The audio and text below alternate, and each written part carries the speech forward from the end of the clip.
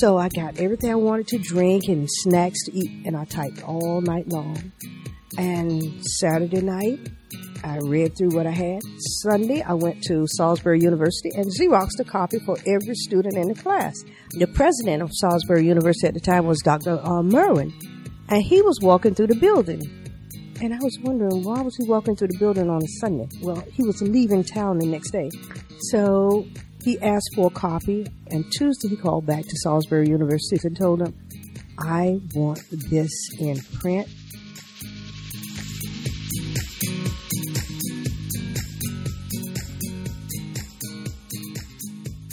Hi, I'm Stephanie Fowler. And I'm Tony Russo. And welcome to this episode of So What's Your Story? A podcast in which we talk to writers and authors about their writing, the stories behind the story, their writing process, and any other miscellaneous writing stuff that we want to talk about.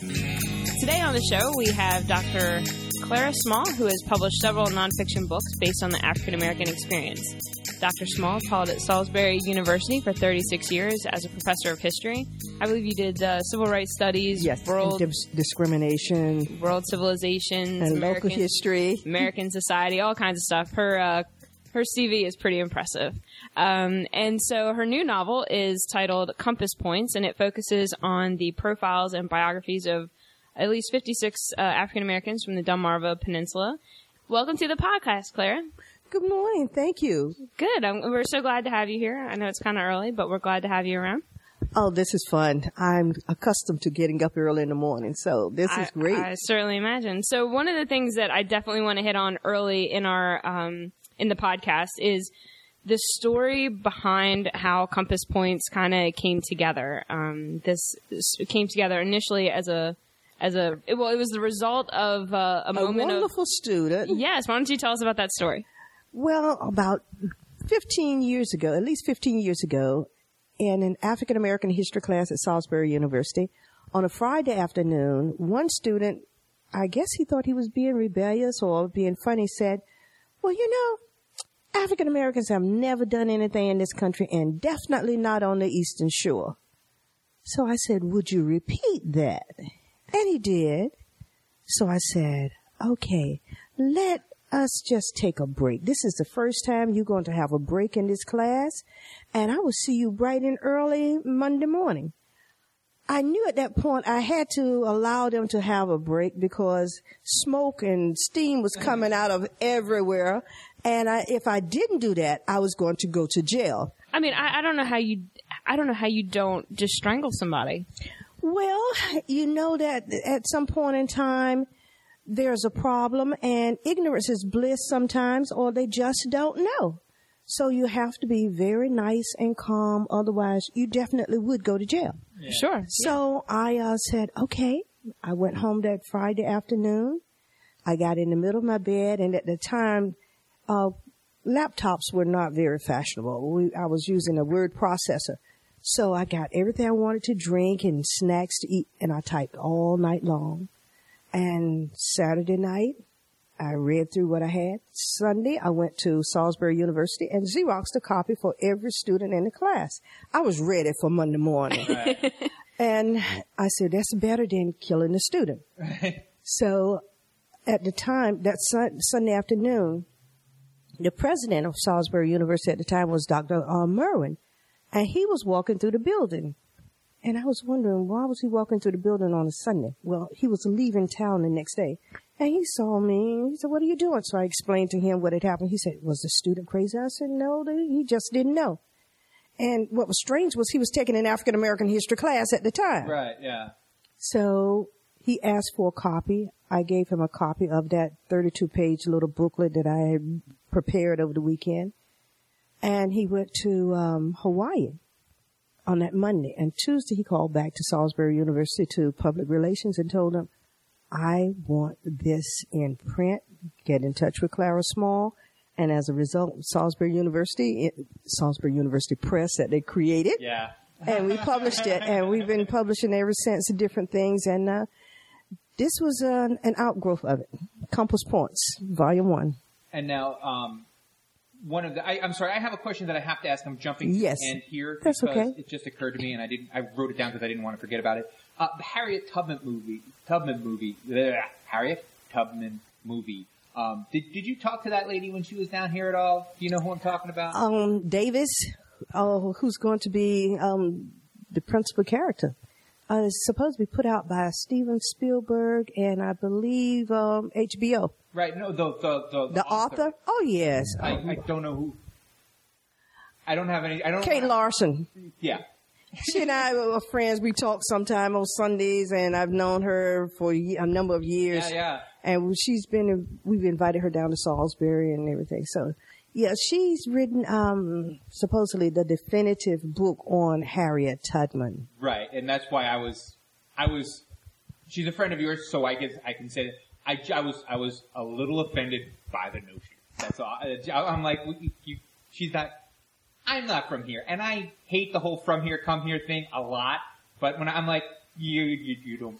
She teaches in Boston. You're not one of us. I'm Well, not one of us. I know. I'm not either.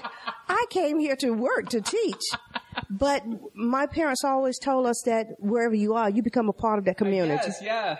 And I've been here 36 years, and I still have people to tell me, well, you will never be accepted because you weren't raised and born here. I said, so what? Who else is trying to preserve this history more than me? Right. So it doesn't even bother me. You just have to say, okay, and walk away. Fair enough. Otherwise, you'll be, it's not worth it. Yeah. And I know what my commitment is. Mm-hmm. I know what I guess you could say my major concern is, because I've invested a lot of time and energy and money in doing this. So I don't care what they think. Well, that's one of the things that, and I know you and I have talked about this when we were putting Compass Points together. Actually, I came up with the name Compass Points. Yes, she did. A little pat on my back. Yes. Because initially it was just, I think it was just biographies or something. Yes. And so and she was like, if you think of a better title. And so I got thinking about all of the different people. We have abolitionists and educators and religious leaders and even baseball players. Oh, yes. There's all sorts of people that have been profiled in this book. And when I got thinking about it, I was like, these people, and you had talked about, and when I said, what do you think about for the cover? She said, I think something about a map, because it's just, Eastern Shore, Delmarva Peninsula kind of focused.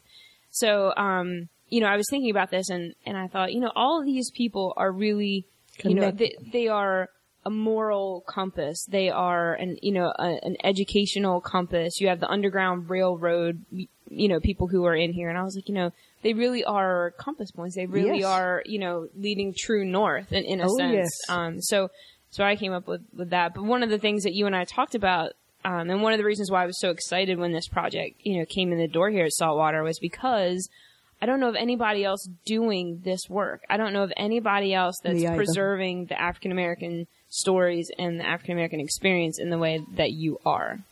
Well, I'm just trying to do my little bit to preserve this history, simply because it needs to be done. Young people need to know that this is a shared experience, and it's not just for African Americans, it's for everybody. And they must understand that once the elders die out, their stories are going to be lost because they're not, saved anywhere. So it's just a little bit that I'm trying to do to just save it. Well, I got my degree in history from Salisbury University, and that was always one of the things that frustrated me as a student, is because when you have to do the research, the primary pro-sim class to be a history major, right? And you're looking and you're like, this is really just a list of what rich people were buying and selling. Yes. That is all there is. And so now I'm a newspaper reporter, and one of the things that I really like to try to do is make sure that I talk to politicians and rich people as not often as possible, as infrequently as possible. I like to talk to people and get their stories down, because I know that in 100 years, everybody's going to know, yes, the rich people bought stuff from one another, as they've been doing for a million years. But what was it like to be an ordinary person, a regular everyday life? And that's why this is and fantastic. Trials and tribulations and just trying to survive. I had the privilege of we were just talking before you came in about Isaiah Fawcett. Yes. Yes. Uncle Zier. Yes. Well, I interviewed a woman. Her name was Jessie Fassett. Yes. You know Jessie? Yeah. She can't still be alive. I mean, all right, so her birthday is October 11th. I know this because my birthday is October 10th. Okay. She lived to be 102 or 103. I remember, it's just my favorite old person story, and it was one of the reasons you want to capture this kind of stuff. I went over for, let's say, her 100th birthday for the newspaper. You know, yes. It's a story, you take a picture. And, she was the first black vice principal at Snow Hill when they integrated the schools. And so you're talking about her, and she's like, kids are kids, it wasn't a big deal. And like, she had seen so much, it was just, my favorite story is the government had come and they were teaching them to can for the war effort. And so all the women in town came and they had this canning class. And I said, what war was that? And I swear to God, she says, well, when were they? I'm like, well, there was one in like 1920 and one in like 1940. She's like, oh, the first one, I think. And like that, you know, and she remembered when she wasn't being a principal, she was like a maid at the Atlantic Hotel in Berlin or whatever. But, not Berlin, Ocean City. But the idea is this kind of long view of like, this is what happens to a regular person. The really huge things don't matter. She remembers the kids getting along. She remembers her own children and her own life and what, you know, and what the big picture. The big picture things that matter to regular people. Yes. And that's all, that's the big picture. Yeah. Because some of the other things just happen. There are wars sometimes. You have to get used to it. And then there'll be another one. Oh yeah. And another one. Oh yeah. But so in your research, what are some of the kind of the interesting small person stories that kind of leap to mind? How to survive. Yeah. During the Depression, surviving racism and discrimination, but at the same time, cooperation between different ethnicities. Right. People getting along with each other, supporting each other, and trying to understand the world around them. Mm-hmm. Those were the real stories that mattered. Did you get a chance to come across someone that not only had nobody known, but like we all should be ashamed that we don't know? Oh my gosh, yeah, the Mary Fairburks. Mary Fairburks was from Alabama. She went to school, graduated from college by the age of 18. She began to teach at high school, and then she taught at the college in, I believe it was Montgomery. She attended Dexter Church, was a member under Martin Luther King, young Martin Luther King Jr. And for years, she had protested against racism and discrimination. She appealed, she formed a group, the Women's Political Council, in 1946. And she wanted to become a part of the women's voting rights group. They would not accept her because she was African American. So she formed that group. She appealed to the city council. They didn't do anything about racism and discrimination. So when Rosa Parks was arrested December the 1st, 1955, she said, we're going to support her. So she and her group sent out flyers and they protested and protested. And instead of a one-day protest, it became a 381-day protest. Well, Mary Fairburks was told that she better resign or lose her job.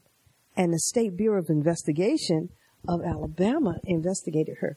So she resigned, lost her job. She appealed to Reverend Dr. Martin Luther King. He said he would try to help her. We have the letters, correspondence between them. She came to Maryland. She got a job at the University of Maryland, Eastern Shore. And she worked there until she retired. And so this is like local recently, history. Yeah. Very, very much so. And she organized women groups here in the area. So that's a local story that has implications nationally. Right. And I'm sorry, so when did she retire? Like, oh my gosh. in the late 80s. No, all right. 80s or 90s. Did you have an opportunity to meet her or to interview her or anything? I came in contact with her, but I didn't realize what her story was. But some of her best friends were here. And I've talked to them. And as a matter of fact, I talked to one of them yesterday, who's down in Mobile, who was a librarian at Salisbury University as well as at the University of Maryland Eastern Shore. That's those connections are fantastic. It is. It's always the other newspaper thing is it's always frustrating when you get an obituary and you're like, you know, if you called me, like we're running your obituary, I would have done a better job 6 months ago because this is an awesome story that is now just 100 words of oh my gosh, he cured cancer, now he's dead. Sorry, you didn't know that he lives next door to you. You know what I mean? That's another reason why it is so important to preserve this history and to learn their stories. Just like in Crossing. Yeah, Crossings. Melvin Harris. Yeah, Melvin Harris. I mean, he was another one. He's not in this book, but he's in the next one. I'm hoping that he'll get into him. Melvin Harris and his wife Clara, yes, was my when I was in elementary school at Prince Street. I was in the band, and Clara Harris was my third grade teacher, and Melvin Harris taught band, and he was real big in Wicomico County with band at all the different schools, and they came here to the shore when segregation was still very much in effect. Mm-hmm. And she was hired they wanted to recruit him, and he said he would only come if they would give his wife a job. So he got a job at the all black high school as the band director, and she got a job at one of the all black schools. And so then, integration, starts to happen. Well, prior to that, when they were still segregated, and this is my favorite Melvin Harris story, favorite one. So the superintendent of Wicomico County Schools calls Melvin Harris and says, "Hey, George Wallace is flying into town. He's coming to the airport, and we want your marching band to go out and play for him." Yes. Yeah. And so Melvin said, "Absolutely not. I'm not taking my kids out to the airport to play music while George Wallace gets off an airplane and walks to his cab or whatever it is." And the superintendent said to him, "Well, it'll look really good." And Melvin Harris says, "You can take my job, but I'm not taking my kids out there." That's right. And so Melvin Harris says, "Well, why don't you ask the White High School to play?" He said, "Well, I did, and they said no." Like, are you kidding me? So I think it's like stories like that, and to me that is like, and that's so quintessential Melvin Harris. I mean, he's, fantastic. He's fantastic. He's a remarkable gentleman. His wife is just a lovely lady. Gosh, Goodness gracious, she's a lovely lady. And, but it's stories like that. And then, and I talked to them about the process of what it was like to be in Wicomico County when things were segregated, the process of integration, and then how it worked later. And, as a kid born in, 79, I went to school, you probably did too. I mean, we went to school, everything was integrated, but just like Claire's generation, not so. So, I mean, we are separated one generation from segregation at this point. And so, and then again, I just, I always circle back to how important, this work is that you're collecting. Oh, thank you. And, so one of the questions I wanted to ask you is there any sort of story that you've come across that, impacted you more than what you thought it would? Like you thought, oh, I'm just going to go into this interview and I'm going to talk to this person and get something. But then you walked away like really profoundly affected by it. Because I think that happens to a lot of writers. I think we go into a lot of things and we walk away with a completely, kind of spun 180 from a story. Dwayne Whittington, Dr. Dwayne Whittington, who was the first black superintendent of schools in Somerset County. I had the opportunity to talk to him several times, and the story that he was telling of his life where his mother died, less than a couple of months after he was born. He was raised by grandparents, went to segregated schools, everything. And he would walk to the school, stoke the fire, start the furnace, go back home, take a shower, go to school throughout the school day, stoke the furnace again. And he wanted to go to school. He ended up going to, I believe, Morgan, graduated, went into the service, got his degrees, went back and later on became the superintendent of the school. Wow. And then he was fired, but they would not tell him why. And during the trial, one of the ladies testified, and she was not African American, and she said that she was told they didn't want a black person using the N-word as superintendent. And so because of the work that he did within the community, there's a school named after him. Oh, wow. So that, that's the entire story. It kind of gives you goosebumps when you think about it. Because it started before I came here. Right. And not knowing everything about the Eastern Shore when I came here, okay, I guess you could say I was starry-eyed and, okay, everything's going to be great. It's not going to be like I grew up in North Carolina. Okay. I was just about to say, you grew up sort of out in a small town, North Carolina. Small town. This is the mid-South. We are like diet South. Yes. We are the diet South. Yes. Here we are. It's Cookie, the whole, like, it's just barely northern enough to be polite about race, but not to be very polite about race. True. Yeah. As a matter of fact, some things in Maryland are worse than in North Carolina, and I was born and raised there. Mm-hmm. So sometimes I have to stop and say, okay, remember where you are. Yeah, I came from New Jersey, and it was the exact, I'm like, oh, well, Maryland's a northern state, and I'm like, no. The only place I have been called the N-word was here in Salisbury. And it was called to my face. I said, okay. You will remember that. Right. And they did. How do you choose, like, there's too much choice. Like, how do you not get paralyzed by the number of stories that you can write?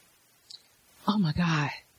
Like, what is your selection process? So, like, when, and you and I talked about this, so when your book came out, all of a sudden people were like, well, I want to be in it. I want to be in it. Hey, come talk to me, So, people have been asking to talk to me for about 10 years. I used to refer to her as the Queen of February. Yeah. Oh, yes. Well, how do you pick? Individuals that I know have done something outstanding that people in the community know about.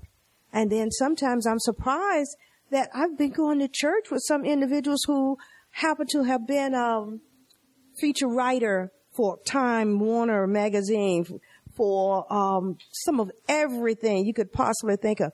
This man did illustrations and everything. And he's so gentle, meek, and mild, and so many other things, like Mary Fairburg's story, and just connecting the dots with individuals. And sometimes I'm simply saying, oh my God, you are in the middle of major things going on in the world, and nobody knows about it. Right. Right. So then when when you go to do a selection, you basically try to figure out kind of what the root story is. What the root story and is. Not just somebody who wants a publicity pat on the back. True, because I have a few of those that I just keep putting at the bottom. I didn't say that. Now, how often do you run into walls and have to give up on somebody that happened? Oh, I've run into walls a lot. Because sometimes you have to run people down and just be persistent and persistent and persistent. And sometimes I write the story, walk up to them and say, would you read this? This is your story. If there are questions, if there are problems with this, let me know. Right. And then I run into them again. What do you think of? Oh, okay. So you just have to be like a little gnat. Now, how often do you think that there's an embarrassment component in that, especially if someone comes off better than they think they should? That happens to me occasionally. It does. They're like, oh, no, this is too nice. You can't put this out. Mm-hmm. I'm not as nice as you make me sound. I can't believe you've ever made anybody sound nice. You'd be surprised. I'm prized for my obsequiousness when it comes to okay. profile. Well, I've learned something this morning. In a dignified manner. You do it in. If you use words that are more than like, if you catch one thing about them with a word that either they don't know or that's colorful or it's not, just one uncommon sentence in any profile will embarrass the person. And I do that so that they don't complain about the story. Oh, yeah. There you go. True. But sometimes people do complain and say, well, I don't think you need to put that in there. I said, but you told me that. Yeah. That's the thing about nonfiction. You got it. But you write it, try to do it in a dignified manner and try to make sure that their major contribution is known and in the framework of the time period. Because if you take it out of the frame, time factor, you're in trouble. Impressive, yeah. No, it's not. And I try to take it, whatever I write, to the individual so that they can see what I've written about them. If you want me to take something out or something I've missed, please let me know. Right, and also a lot of times it's just not true. I mean, I've done that where I made up a fact, like somebody would say something and I would think something of what they said, and then I would change what they said into what I thought of what they said, and I'd be like, where did that? I don't know. So if it's recording helps. Yeah, yes, it does. It does. But I've had a wonderful time getting to meet so many different people, and I have tubs and tubs of interviews and tapes and just going through and selecting them and trying to get with the individuals to make sure that is what they said and that is what they want to be known by. And now, do you have a plan for someone to? Do you have an assistant? Do you have an intern? The assistant came out wrong. It felt wrong in my mouth. But do you know what I mean? Like, is there? I know because you're involved with the NAP Center. Yes. So. Do I have an intern? Do I have it? No. Oh, yeah. I'm lying. Oh, I would figure She's a one-woman. It's a one-woman show. There must be somebody you can Please, Lord. You know I'm trying. No. No, she's me, myself, and I think. Yes, that's it. Yeah. Because it's very difficult trying to find someone who's really interested in the same thing. Mm-hmm. And trying to train someone to do the interviews and I begged my school for years for an intern, a work study student, a graduate student. It didn't work. Yeah. So I just kept collecting, and I have tubs of information. Yeah, and that's that's what I was talking about before, like getting through all of those. It's got to be just a mountain. It is. And about 2 years ago, I drew up a list of people I wanted to interview. I had, at that time, about 180 people I wanted to interview. So I'm still working on the list. Wow. And adding more names to the list. Yeah. I mean, one a week, that's 4 years or whatever, 3 years, so. I know. I know. And how many have you done this week? This week, I worked on slaves out of Dorchester, slaves and free blacks who served in the Civil War, and I finished typing it yesterday. It's 584 so far. Wow. Yeah. And I'm going to Annapolis tomorrow to do some more work. Dorchester County is amazing. It's a special place, like even for the Eastern Shore. I find it impenetrable. It's just, it's a culture that I just don't get it. It's odd. And when you think about Dorchester County, you think about Harriet Tubman. I mean, immediately, right. That's one of the first ones that come through. But it's definitely a different creature. Atmosphere. And the reason why I'm working on Dorchester County, Dorchester and Talbot, but Dorchester has to be finished first because of the park that they're going to open, Harriet Tubman Park. Publicly they said 2016, but in a meeting they said 2017. At best. Because they couldn't get the exhibits, everyone to agree on it, and meetings, infinitum. Right. So I'm trying to get that done first. And there's a girl that was who works at the Robbins Center in Cambridge, Terry Neal. And I met her in June, and she said, "Oh, I'm glad to meet you." And we started talking. I said, "Wait a minute. Aren't you the person who's trying to work on that?" She said, "Yeah."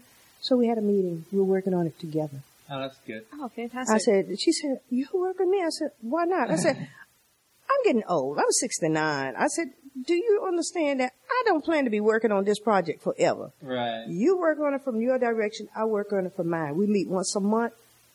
That's cool. Pull the information together. It should be ready by next June." Oh, that's awesome. Thank you.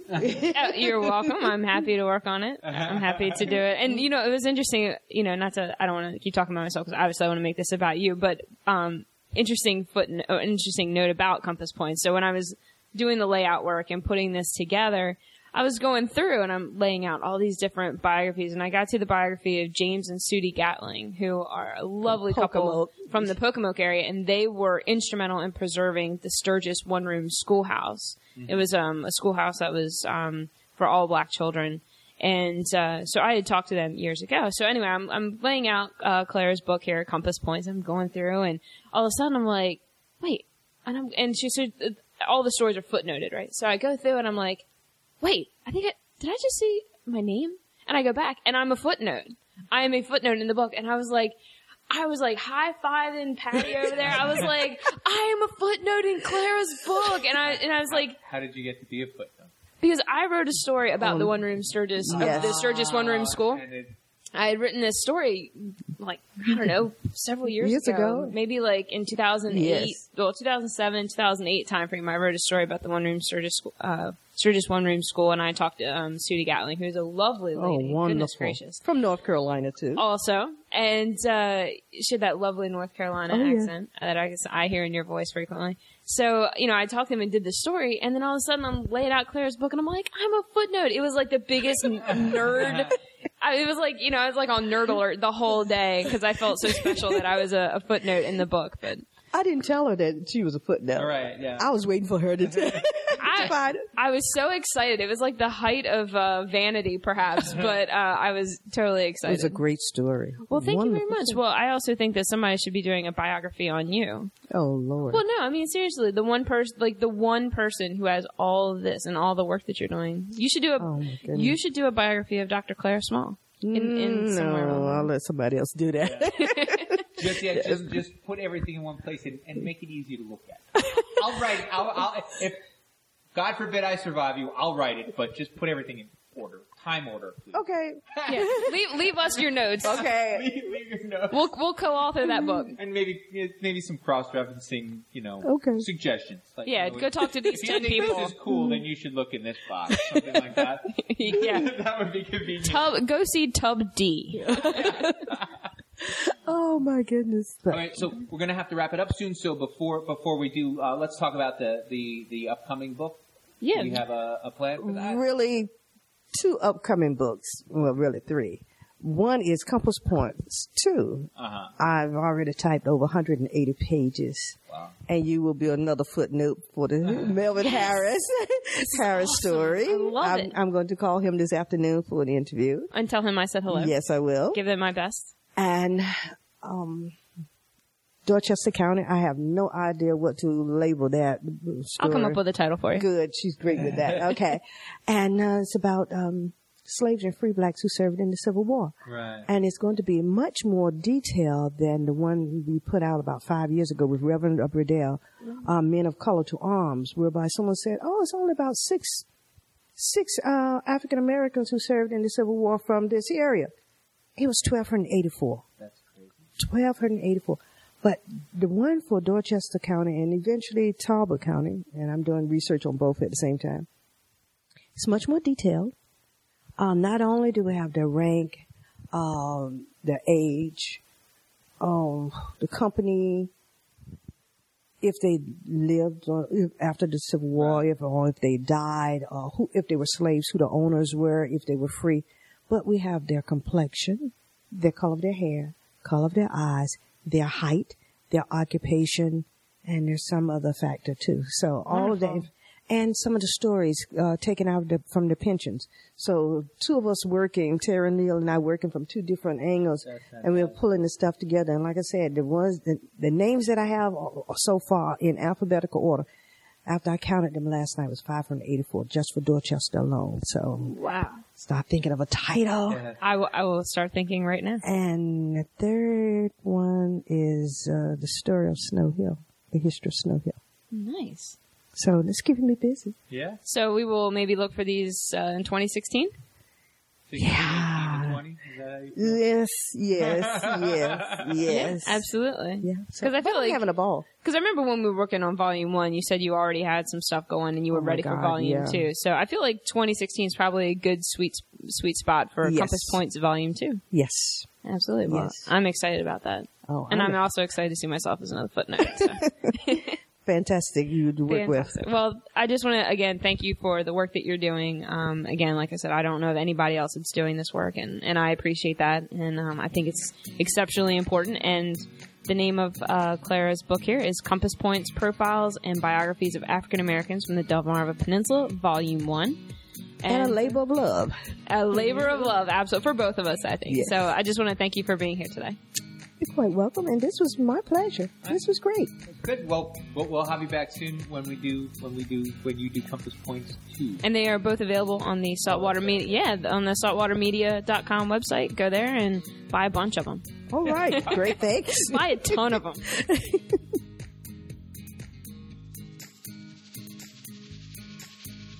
So What's Your Story was recorded way too early in the morning at Saltwater Media, an indie book publisher in Berlin. Find us at www.saltwatermedia.com and on social media. Want to hear more? Just follow along by subscribing on iTunes to hear more behind the story stories. Want other people to hear more? Give us a great review on iTunes.